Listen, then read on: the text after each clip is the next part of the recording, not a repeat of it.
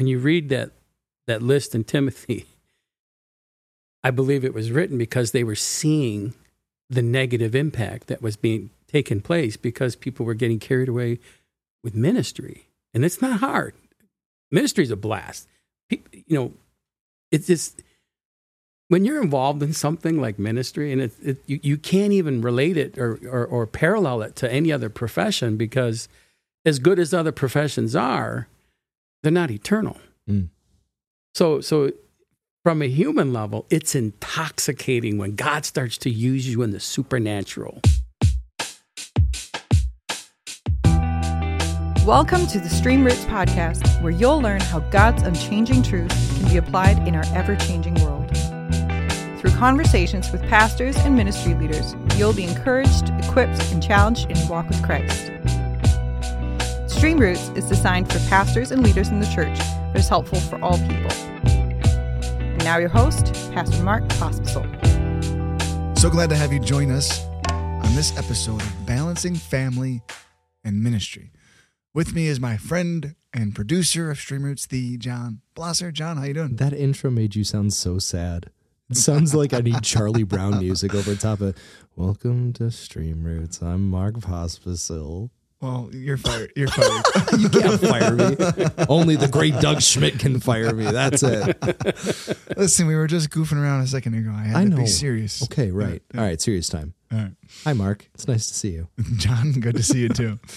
Today we have a special guest. Joining us is Pastor Tim Helen over at Creekside Christian Church. Yep, a friend of mine. We were in a Barnabas group together over 2 years ago. Yeah. And maintained our friendship. We don't see each other as often, which we miss, but it's great to catch up. And so glad to have you here, Tim. Can you tell us a little bit about yourself? Yeah, I'm pastor of Creekside Christian Church. Being that we're talking about balancing family and ministry, I'm a father of 2 boys. They're 30 and 27. I have a beautiful wife who's also our worship leader. We've been in ministry together for 9 years, and it's just been a great run. And I was in ministry before that for about 15 years, and have learned an awful lot over the last 20, 25 years about what it means to be a minister. And then I believe starting at home. We have a great church in Rochester Hills. It's growing. It's a vibrant group of believers, and we're getting unbelievers in, and I think that's the goal. So we see people coming to Christ, and it's exciting. Praise God for that. So on Sunday, real quick, we baptized a guy who was an atheist until about 6 months ago, and straight up hardcore. Yeah. So he came at an invitation from somebody from our church, and he's like, "Wow, this is a different church. I like this."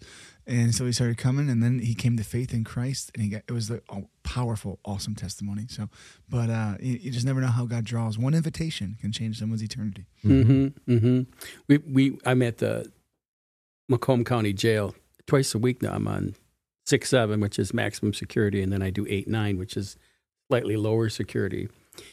And we've had a few of these guys that have come through our Bible studies that show up at Creekside.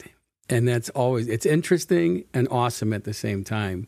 And then having them really, go from justification to see them going through their walk of sanctification is exciting. Oh, yeah, for sure, man. I love it. Well, Tim, we're glad you're here.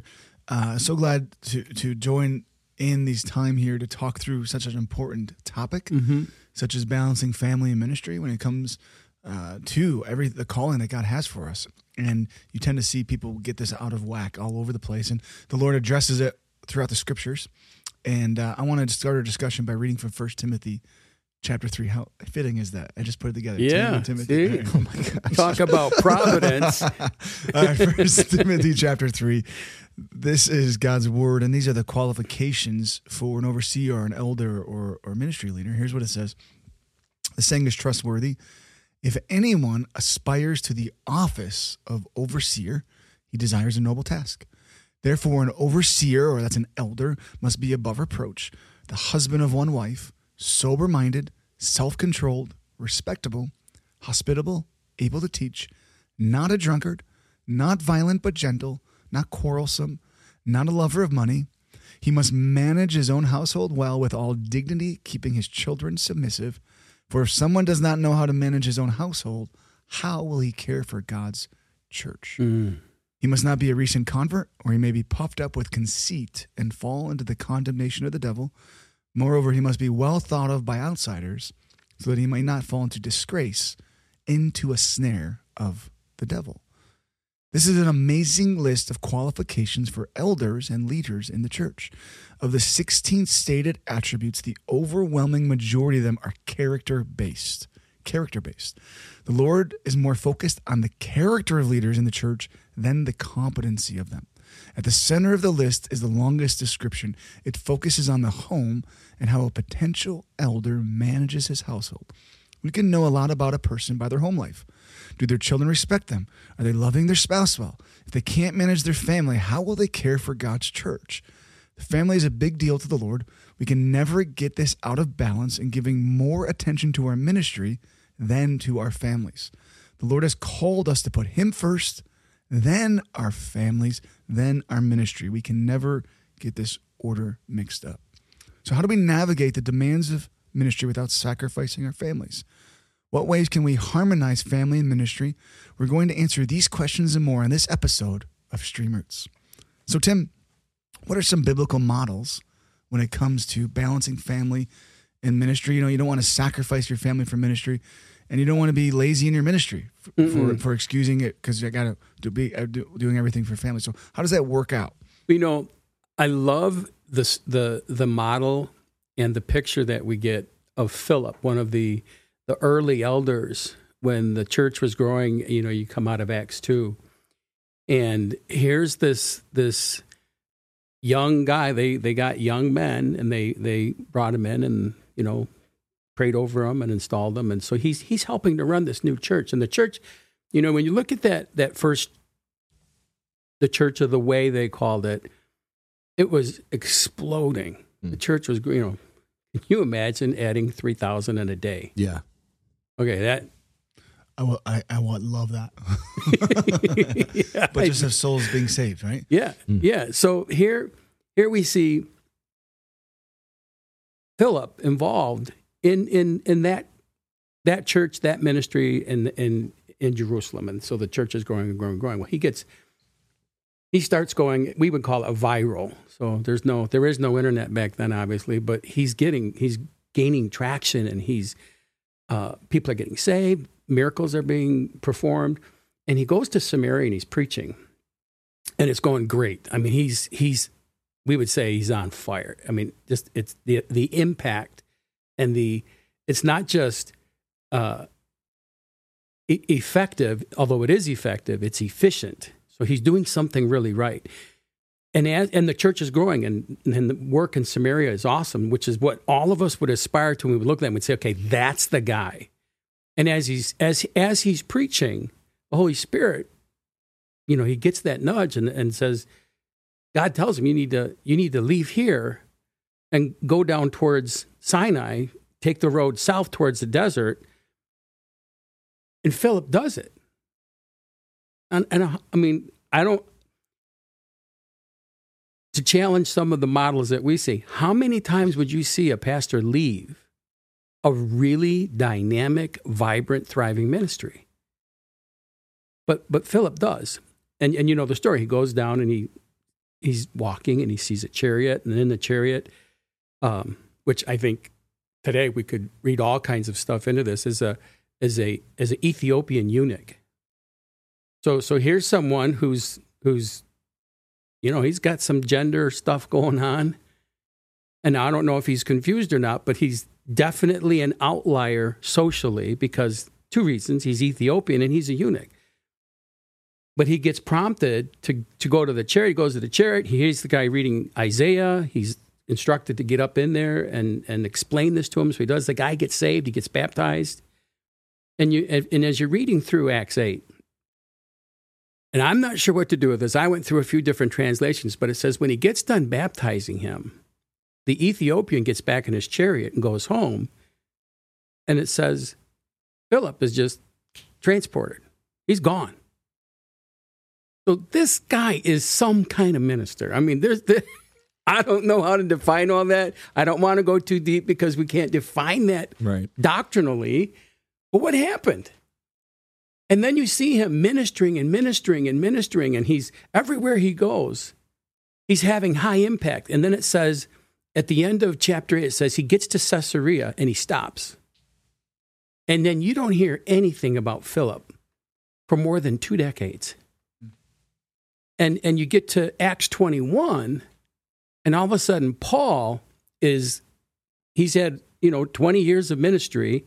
So you go from Paul persecuting the church to Paul planting churches all over Asia, and he's viral. He's going, and he's writing and writing and writing.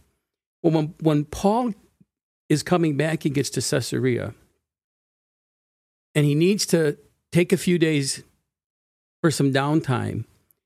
And it says he goes to Philip's house. And when you read in there, it says Philip was living in Caesarea, and you don't hear anything. Acts 8 to Acts 21. If I'm not mistaken, it's like 26 years or something.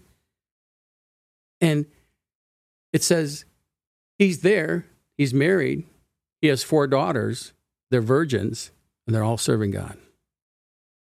Here's a guy who had an amazing ministry, but you don't hear anything for 20 years.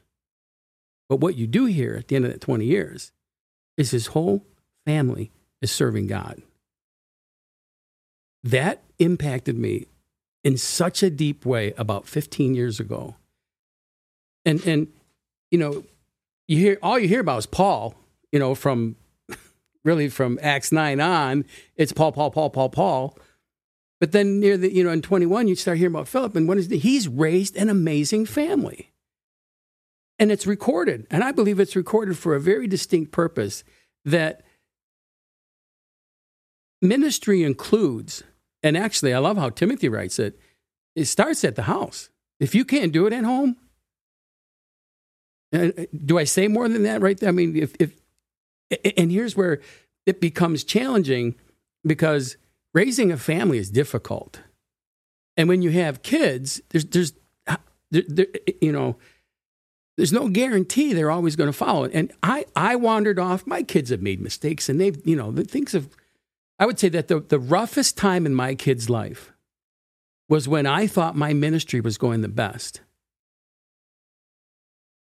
And I look at these collection of verses from Acts 8 and Acts 21, and I realize, and we'll get into this one with my story, but you get 18 years with each kid. A few more, some kids stay home, but really you get 18 years to raise them. And when I look at what Acts 21 says about Philip, is he's still married. So he did well in his marriage too. And that's where I think it all starts. When we start looking at the balance of family and marriage, God has to be number one. And then some people say, and then your kids. And I say, no. Yep. God's number one, then your spouse. And as I look at what Philip did, and I look at where I'm at as a 61-year-old man with 33 going on 34 years of marriage, putting her second and keeping her second. And what's the ROI on a wife? And if you do hard finances, I have a degree in finance, it's really hard to figure that out. You're talking about return of interest, ROI? Investment. Yeah. Wow. When you, just financially. And I think as men, and I'm not trying to make this sexist, but I can only speak as a man, I think financially a lot. And I'm for 50 some years, I measured myself financially. So it was finances, and then it was, where do I stack up with everybody else in my whatever genre or whatever profession I find myself in. And so we're competitive. And we, if we're not careful, we do the exact same thing with ministry. But Philip, when God said, leave this church where it's thriving and you're knocking it out of the park. Leave here and get on the road to the desert. Go get on the road to nowhere. And just do what I called you to do. And, balancing ministry is not always about having the greatest, the most popular, or the most successful. Now, I'm not against success. I am. And I think that you measure a ministry by its fruit, but fruit is souls, not money. It's not numbers. It's not size. And Philip obeyed God. And you see the heart of a guy who just wants to do what God wants him to do. Yep. And one of the things that I see as an issue today, and I think this has been the issue with humans, it started with Adam and Eve. We know what we want to do. And so we'll make plans, and our prayer time will be, God, bless my plans. Help me do what I want to do. And I think, I don't know how many times or how many centuries God's just been up in heaven shaking his head like, oh. So when he sent his son, and we finally asked, how do we pray? What does he say? Don't pray that way. Ask me what my will is, and then let me help you do what I want. Philip did that. That is the beginning of balanced ministry. Okay. I like it. I love, Philip's I love Philip and his, Philip the evangelist, right? Mm-hmm. It was his nickname. Sharing the gospel, and you see his children loving the Lord. You see some of these other, biblical models out there. But First Timothy, Paul's writing that and say, hey, this is so important. If you can't manage your home well, how can you manage the church? Right. And then if you look at, throughout the Bible and the history, you see a lot of broken families. Right, Jacob favored Joseph and Benjamin, unashamedly. Like when he's going back to the land of Canaan, he sends his family in pairs of ranking them. All right, you are the least important, but Joseph and Benjamin, they're my most important. They're the last one to see Esau. He gets the Technicolor dream coat to Joseph, and you see that family was so had so much division there, and it messed up. But yet God still used them. You know what I mean? Mm-hmm. And then you see this in King David as well, and just different other ones. You see this in the book of Kings and Chronicles. Some of the kings were really good. They raised their kids well, and some didn't, and came devastating effects like Manasseh and other kings who came after him. And so the Lord really can still use a person, but it needs to be this good balance. This is kind of a proving ground, and Philip was a great biblical model of that. Mm-hmm. Mm-hmm. Yep. And what your kingdom to come, your will to be done in that, Lord. So what are some good and bad role models for our lives today? It's something you wanted to share about. I'm thinking like Billy Graham. He made sacrifices for the kingdom of God, and he knew he had to go away for times to go and share the gospel. But when he came back, he was fully invested in his home, and when he had to leave Ruth, his wife, and his children, he said it was hard. His hardest thing to do for him was to leave them at the driveway. But he's coming back, and so when he was home, he was fully invested at home as God, he was just feeling God's calling. And he's a great example of a good role model. Do you have some good role models or bad ones? I don't want to use names, especially with the bad. Yeah, don't do that. Right. But I there's this guy named Mark Pospisil. Oh, jeez. this guy's stellar. Actually, I'll start with one of the most positive role models, and we all work for this guy, is Doug Schmidt.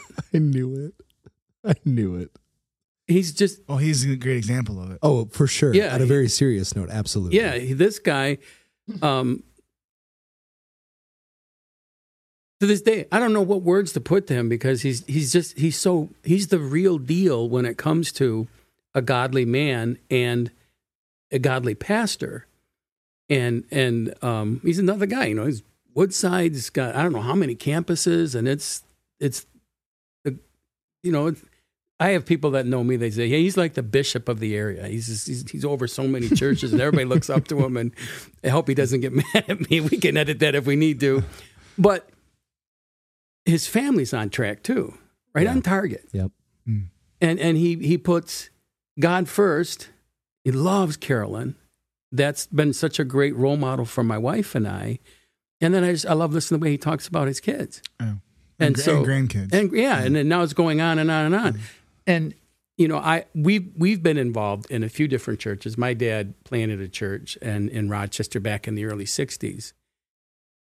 And the role models that were set there were just devastating. And the church was split, and the families were split, and faith was challenged because of an inaccurate representation that people were putting there. And then when you do that as a pastor, that's dangerous ground, to start walking on, to say one thing and live another way. Yeah. And as I got involved in ministry, at one point I was told that you can't put in too much time. Well, now that I am a pastor and I have folks that are coming and walking alongside us and getting involved in our ministry, I tell them all the time, 40 hours. And I remember when I was doing youth ministry and I was running a business, we just started having children, so we just started a family. And I was a lay pastor as a youth pastor. And it was a 30-hour-a-week commitment on top of my job, which was about 50 hours a week. Well, my kids weren't seeing me. But we were seeing success. The youth group was growing. Kids were getting saved. It was a wonderful group. I loved the kids. We're still seeing fruit from that. But one of the worst models that I had was me. And I remember the pull to succeed and the accolades from the success, and it became intoxicating. And I just wanted, let's build this bigger and bigger and bigger. And I'll never forget the one day when my youngest son, or my oldest son, I came home. I was a builder, and I was changing. And usually I would get into my, shorts or some sweatpants or something, and we would hang out. And I started putting on dress pants. And he goes, "Oh, you're going to see your other kids, aren't you?" And he was done talking. That was it. He just checked out, walked out of the room. And then, have you ever gotten that look from your wife?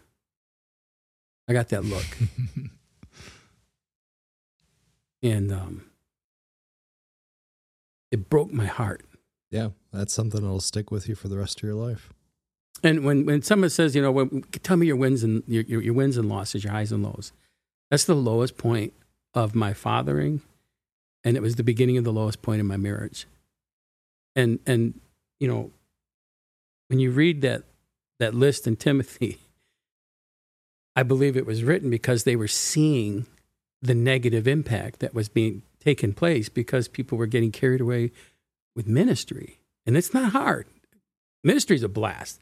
It's just, when you're involved in something like ministry, and you can't even relate it or parallel it to any other profession, because as good as other professions are, they're not eternal. Mm.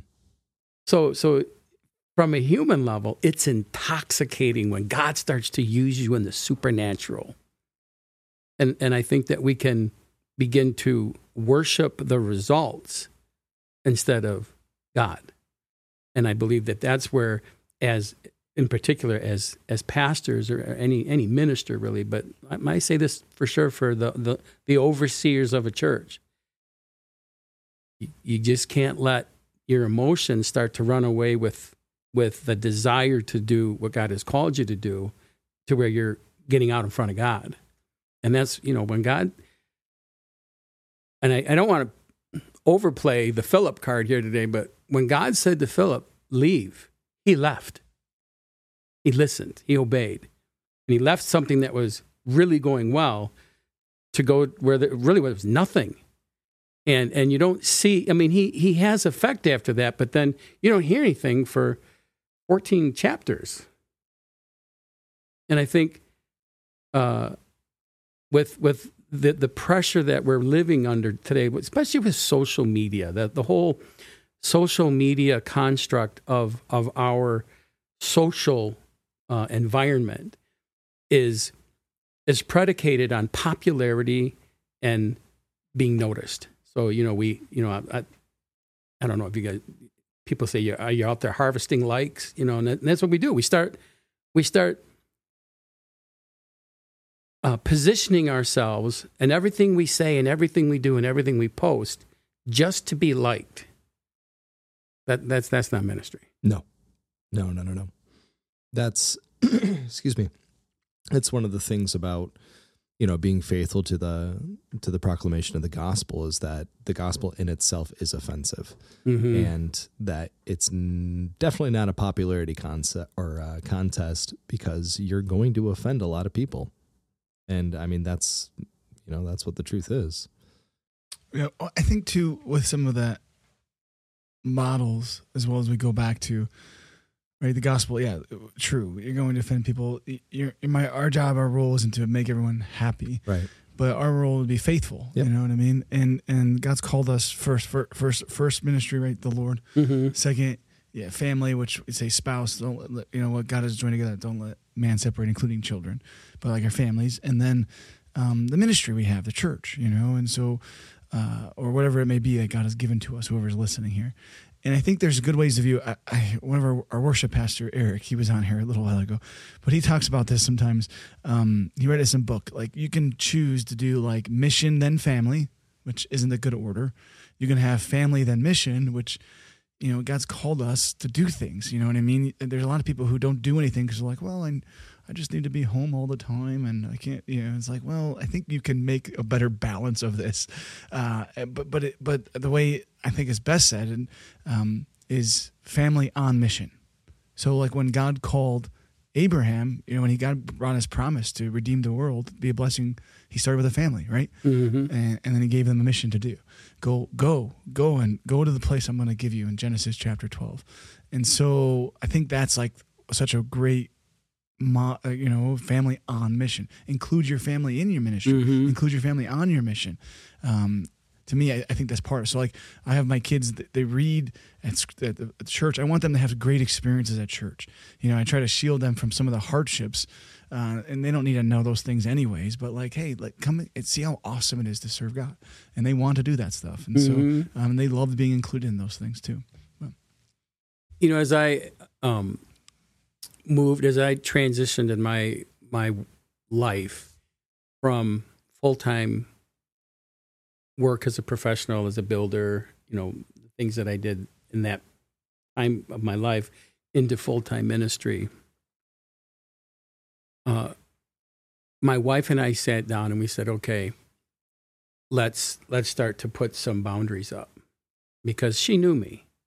She'd experienced me as a much younger me. I can very quickly be approval driven. And it's becomes an addictive drug that you just seek people's approval, and saying no is a great way to get disapproval. But you need to be able to have boundaries. And so when I think of how do I become more of a First Timothy pastor, being Timothy, I think it's important. Right, absolutely. But when we first started talking about that, to me, it sounded like putting boundaries on God. Are you kidding me? That didn't even, it was almost, not heresy, but close, that you're going to put a boundary on God, but you're not putting a boundary on God. You're putting a boundary on me so I don't get carried away with doing things that he hasn't called me to do, because God will never call you to destroy your family. No. That's not part of his plan. Amen. And I don't, and I want to be careful here, because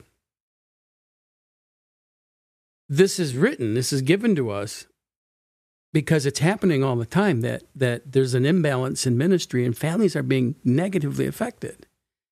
And when my kids didn't want to talk to me and my wife was hurting, and I'll be quite frank here, there was a point in our marriage where my wife said to me, I can't do this anymore.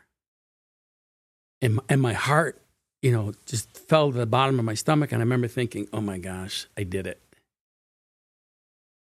I wrecked it.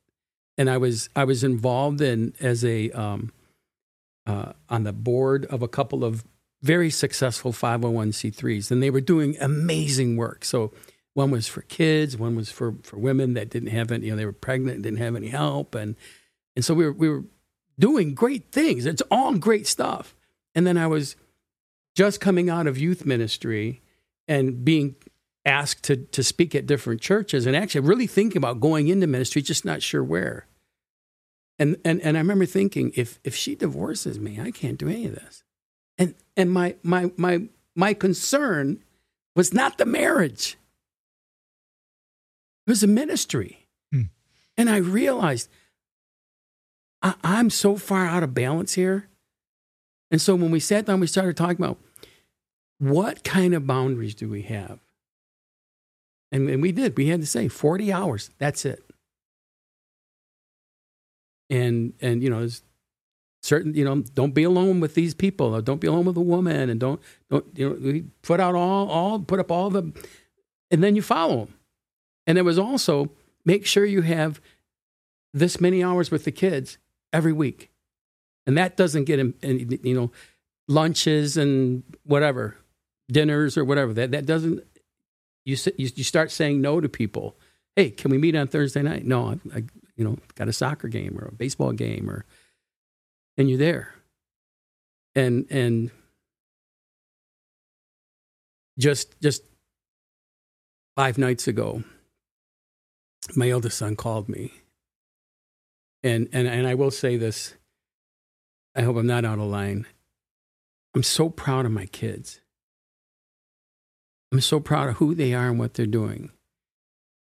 And my oldest son is a physician. He's a Harvard fellow, and he's a pathologist at Mass Gen. He's doing amazing. And my younger son he's in Air Force intelligence. I would ask everybody to pray for him because he's deployed right now. But these guys are impacting globally. They're doing it. They're part of amazing churches. They're part of prayer groups. They study the Bible. They're active in their faith, and they're active in churches. And I asked my wife just 5 nights ago, I said, do you think if we hadn't made those modifications to our lives, do you think that if we hadn't, and I resigned from all the boards, I stopped being involved in the 501c3s. I didn't do youth ministry for 5 years. I stepped way back from ministry. And I had hours to be with my sons. And I had years with my wife that were uninterrupted. And that set me up for where we are today in ministry. And the balance, it's not, it's not a one size fits all. It's what's, sometimes I feel like God modifies where we are based on our weaknesses. So I needed some pretty high walls, and I needed some pretty firm boundaries because, I had this approval addiction, which was horrible. And I look at where my kids are now, and I asked her, I said, do you think they would be where they are now if we hadn't done that? And she said, no. And I believe that when you follow the prescription that's given to us biblically, it works. And I'm,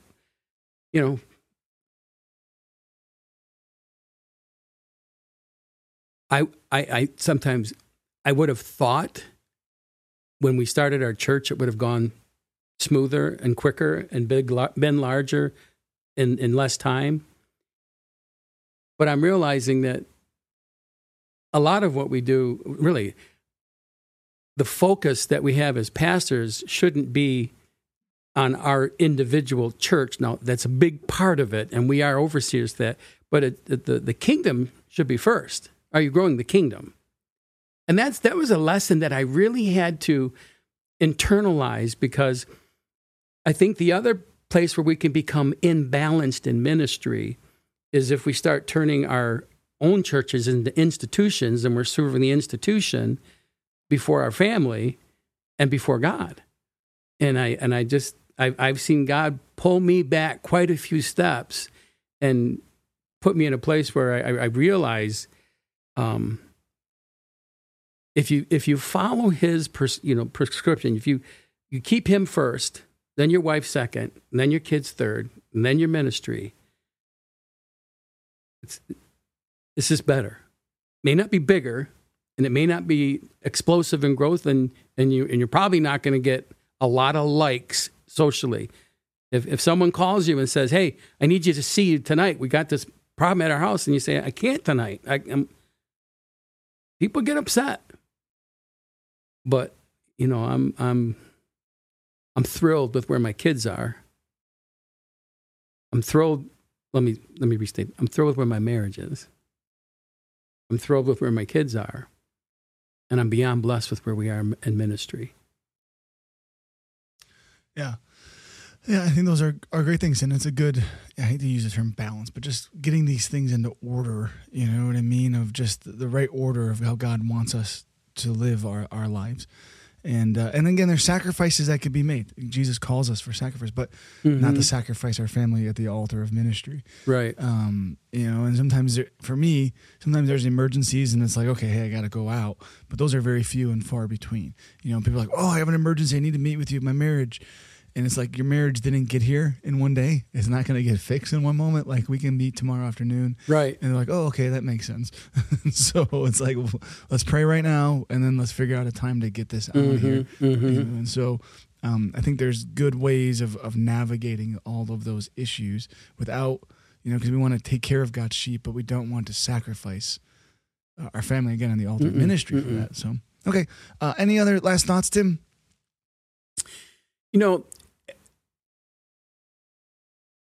As I'm thinking of, in particular, pastors who I really pray are listening to this and feeling conviction or even, are feeling regret. It's never too late to change. It's never too late to say, hey, let me revisit this and start with your spouse. And I have found for me that if I ever had a question on should I do this or should I not do this, Regina has never given me bad advice. Now I didn't always like it, and then she would say, "No, don't do it. I don't think you should do it." And I'd be like, "How can you say it? It's such a great opportunity." It's like, because you said you were going to be here, and I one little example, one of my best friends, his mom died. And they said, we really want you to do the funeral. And I'd already promised my son that we were leaving that day for a youth hunt, the deer hunt. He had been looking forward to it for months. And I said, I can't. I promised my son. And I remember as I was driving up, I had so much regret and guilt, and I was just like, oh. And it kind of affected our relationship a little bit for a little while. I knew they were hurt that I wasn't there. But that time with my son was invaluable. And now he and I have such a great bond. That was one moment where I was like, I was really torn by that decision. But, and I asked my wife, what should I do? She's like, pack the rifles up and go. And we did. And I don't regret it. So it's never too late. Good. John, last thoughts? Just a very convicting episode. I'm not sorry. No, you shouldn't be. You shouldn't be. That's part of the beauty of, being in a room of guys who are passionate about serving the Lord and also about, passionate about serving in various ministries. Mm-hmm. It's a good heart check to have someone ask you, do you have your priorities in the right order? Mm-hmm. Do you have God first? Do you have your wife, if you're married, second, and your kids after that, and then your ministry? So. One quick caveat. I've made plenty of mistakes. I am the farthest thing from a perfect dad or husband or anything. When you incorporate this, the guidelines that we get biblically in 1 Timothy or, looking at Philip or whoever, and you pray and you really seek God's face. And I love how, the if-thens, we've been doing the if-thens in First Chronicles, but it says, if you humble yourself, you pray and you seek my face, I'm telling you, God will heal your land when we get those things. And God's a healer. Yeah. I love it. Yeah. And just my last thoughts, make sure you're accountable to your family, right? Mm-hmm. Check in with your wife. That's the best thing. Instead of you trying to figure out like what it is, check in. Me and my wife do it all the time. Hey, how's it going? Do you feel like I'm neglecting? Is there something going on? And so I'm accountable to her. I'm accountable to our elders. We do a check-in when we do our elder meetings, of where we are spiritually and with our families and ministry, all that stuff. It's not a big, long, drawn-out thing, but we're accountable to each other. Mm-hmm. And, so check in with your wife. Check in with your spouse. Check in, and with our kids, too. And so I say, hey, do you feel like we're hanging out enough with my kids? We play football all the time. And like, oh, yeah, Dad, that's great. We understand you're doing work. We get that. And so humble yourself, right? I think those are really helpful. My last tidbits it there. All right, let me sign off. Stream Roots is a production of Barnabas Ministries. You can learn more at barnabasministriesmi.org, barnabasministriesmi.org. If you find this podcast helpful, we encourage you to subscribe and rate the episode, please, or even share it with a friend. It allows us to get God's word out to more and more people, and we would be grateful if you did. We release an episode every Monday morning. Stream Roots, drawing deep from the living water of God's word.